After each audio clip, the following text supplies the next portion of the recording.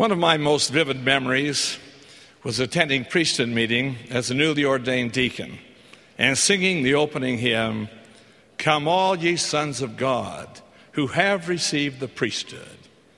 Tonight, to the capacity audience assembled in this magnificent conference center and in chapels worldwide, I echo the spirit of that special hymn and say to you, come, all ye sons of God who have received the priesthood. Let us consider our callings.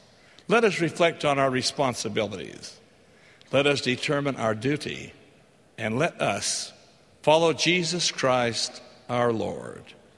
While we may differ in age, in custom, or in nationality, we are united as one in our priesthood callings. As bearers of the priesthood, we have been placed on earth in troubled times.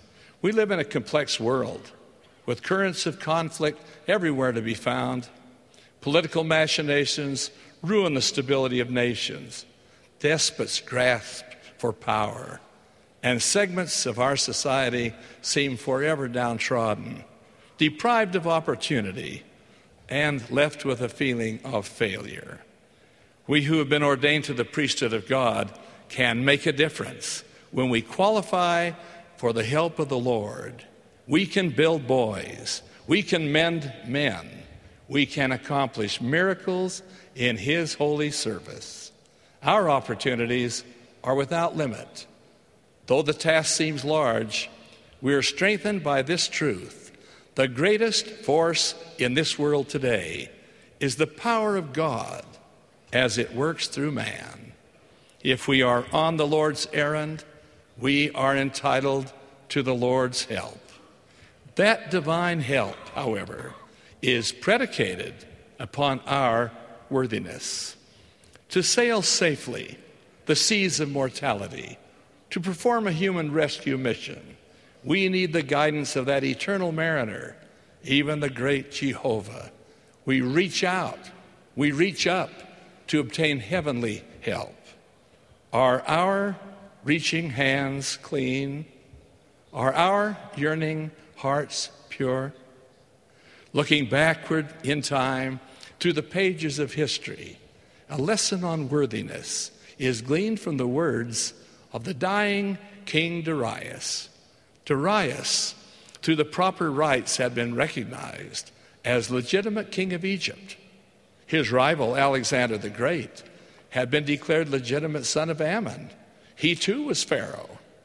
Alexander, finding the defeated Darius on the point of death, laid his hands upon his head to heal him, commanding him to arise and resume his kingly power, concluding, "I swear unto thee, Darius, by all the gods, that I do these things truly and without fakery."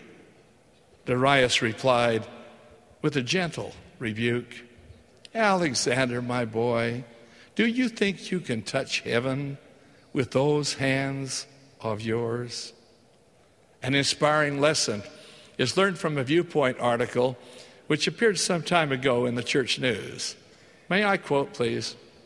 "To some it may seem strange to see ships of many nations loading and unloading cargo along the docks of Portland, Oregon. That city is 100 miles from the ocean. Getting there involves a difficult, often turbulent passage over the bar guarding the Columbia River and a long trip up the Columbia and Willamette Rivers. But ship captains, they like to tie up at Portland. They know that their ships travel over the seas and develop a curious saltwater shellfish called a barnacle, which fastens itself to the hull and stays there for the rest of its life, surrounding itself with a rock-like shell. As more and more of these barnacles attach themselves, they increase the ship's drag, slow its progress, decrease its efficiency. Periodically, the ship must go into dry dock, where with great effort the barnacles are chiseled or scraped off. It's a difficult, expensive process that ties up the ship for days, but not if the captain can get his ship to Portland. Barnacles cannot live in fresh water. There in the sweet fresh waters of the Willamette or Columbia, barnacles die, some fall away, while those that remain are more easily removed. Thus the ship returns to its task, lightened and renewed. Brethren, sins are like those barnacles. Hardly anyone goes through life without picking up some. They increase the drag. They slow our progress. They decrease our efficiency. Unrepented, building up one on another, they can eventually sink us. In his infinite love and mercy, our Lord has provided a harbor where through repentance our barnacles fall away and are forgotten. And with our souls lightened and renewed, we can efficiently go about our work and his. The priesthood represents a mighty army of righteousness, even a royal army. We are led by a prophet of God, even President Gordon B. Hinckley. In supreme command is our Lord and Savior, Jesus Christ. Our marching orders are clear. They are concise. Matthew describes our challenge in these words from the Master. Go ye therefore and teach all nations, baptizing them in the name of the Father and of the Son and of the Holy Ghost, teaching them to observe all things whatsoever I have commanded you. And lo, I am with you always, even unto the end of the world. And they went forth and preached everywhere, the Lord working with them. The call to serve has ever characterized the work of the Lord. It rarely comes at a convenient time. It prompts humility. It invites prayer. It inspires commitment. The call came to Kirtland. Revelations followed. The call came to Missouri. Persecution prevailed. The call came to Nauvoo. Prophets died. The call came to the basin of the Great Salt Lake. Hardship beckoned. That long journey, made under such difficult circumstances, was a trial of faith. But faith, forged in the furnace of trials and tears, is marked by trust and testimony. Only God can count the sacrifice. Only He can measure the sorrow. Only He can know the hearts of those who serve Him, then and now. Lessons from the past can quicken our memories, touch our lives, direct our actions. We're prompted to pause and remember that divinely given promise. Wherefore, ye are on the Lord's errand, and whatsoever ye do according to the will of the Lord is the Lord's business. Many in this vast audience of priesthood bearers are holders of the Aaronic priesthood, even deacons, teachers, and priests. Young men, some lessons in life are learned from your parents, while others you learn in school or in church. There are, however, certain moments when you know our Heavenly Father is doing the teaching and you are His student. The thoughts we think, the feelings we feel, even the deeds we do in boyhood can affect our lives forever. When I was a deacon, I loved baseball. In fact, I still do. I had a fielder's glove inscribed with the name Mel Ott. He was the premier player of my day. My friends and I would play ball in a small alleyway behind the houses where we lived. Our playing field was cramped, but all you had to do was hit straight away to center field. However, if you hit the ball to the right of center, disaster was at the door. Here lived Mrs. Shyness, who from her kitchen window would watch us play. And as soon as the ball rolled to her porch, her large dog would retrieve the ball and present it to her as she opened the door. Into her house, Mrs. Shyness would return and add the ball to the many she had previously confiscated. She was our nemesis, the destroyer of our fun, even the bane of our existence. None of us had a good word for Mrs. Shyness, but we had plenty of bad words for her. None of us would speak to her, and she never spoke to us. She was hampered by a stiff leg, which was impaired, and it made her situation difficult to walk and must have caused her great pain. She and her husband had no children. They lived secluded lives and rarely came out of their house. This private war continued for some time, perhaps 2 years, and then an inspired thaw melted the ice of winter and brought a springtime of good feelings to the stalemate. One evening, as I performed my daily task of watering our front lawn, holding the nozzle in the hand, as was the style in that time, I noticed that Mrs. Shyness's lawn was dry, beginning to turn brown. I honestly don't know, brethren, what came over me. But I took a few more minutes, maybe 45, and with our hose, watered her lawn. I continued to do it throughout the summer. And then when autumn came, I hosed her lawn free of leaves, as I did ours, and stacked the leaves in piles at the street's edge. The entire summer, I had not seen Mrs. Shyness. We boys had long since given up playing ball in the alleyway. We'd run out of baseballs, and we had no money to buy more.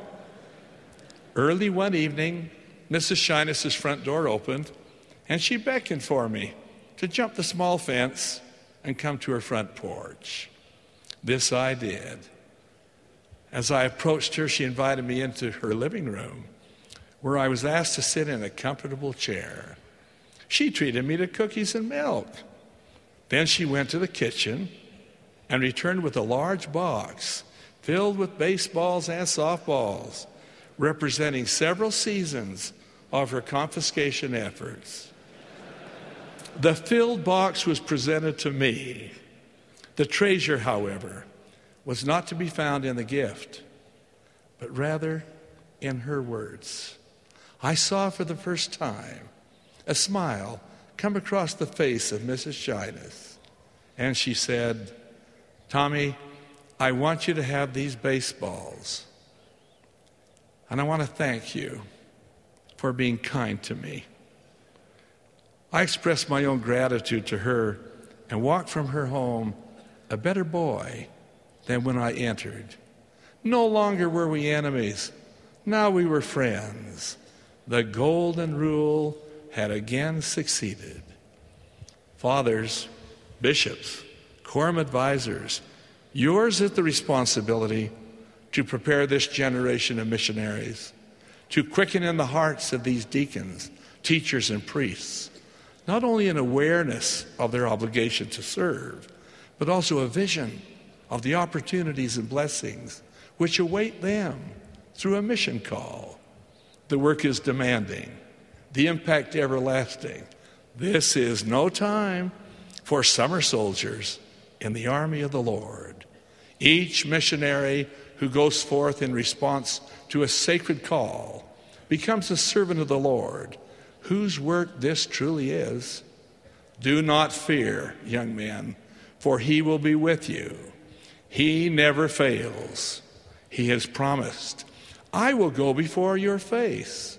I will be on your right hand and on your left, and my spirit shall be in your hearts, and mine angels round about you to bear you up." Brethren, we have no way of knowing when our privilege to extend a helping hand will unfold before us. The road to Jericho each of us travels bears no name, and the weary traveler who needs our help maybe one unknown. Altogether too frequently, the recipient of kindness shown fails to express his feelings, and we're deprived of a glimpse of greatness and a touch of tenderness that motivates us to go and do likewise. 2,000 years ago, Jesus of Nazareth sat by a well in Samaria and talked there to a woman. Jesus said unto her, Whosoever drinketh of this water shall thirst again, but whosoever drinketh of the water that I shall give him shall never thirst, but the water that I shall give him shall be in him a well of water springing up into everlasting life.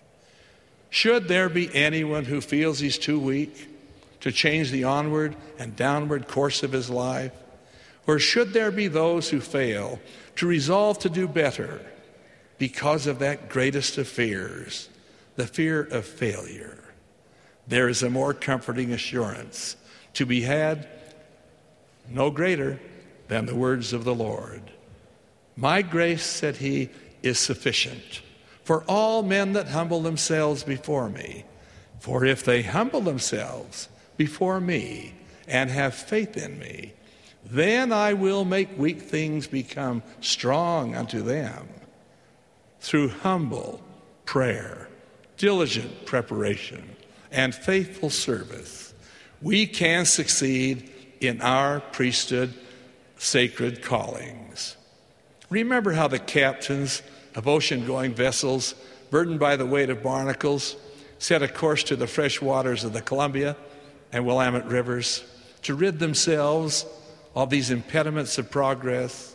Let us, in our own lives and in our service to the Lord, shed the barnacles of doubt, laziness, fear, and sin by applying the living waters of the gospel of Jesus Christ. We know their names: faith, prayer, charity, obedience, and love, to identify but a few. The lighthouse of the Lord Jesus Christ marks the way. His beacon light will guide our course to celestial glory. May we be wise mariners as we go forth on such a voyage. Let us be pure vessels before the Lord. Let us recognize, respond to the needs of the widow, the cry of the child, the plight of the unemployed, the burden of the sick, the hungry, the aged, the confined, the lame, and the forgotten. They are remembered by our Heavenly Father and His beloved Son, Jesus Christ. May you and I follow their divine examples. Heavenly peace will then be our reward. In the name of Jesus Christ, amen.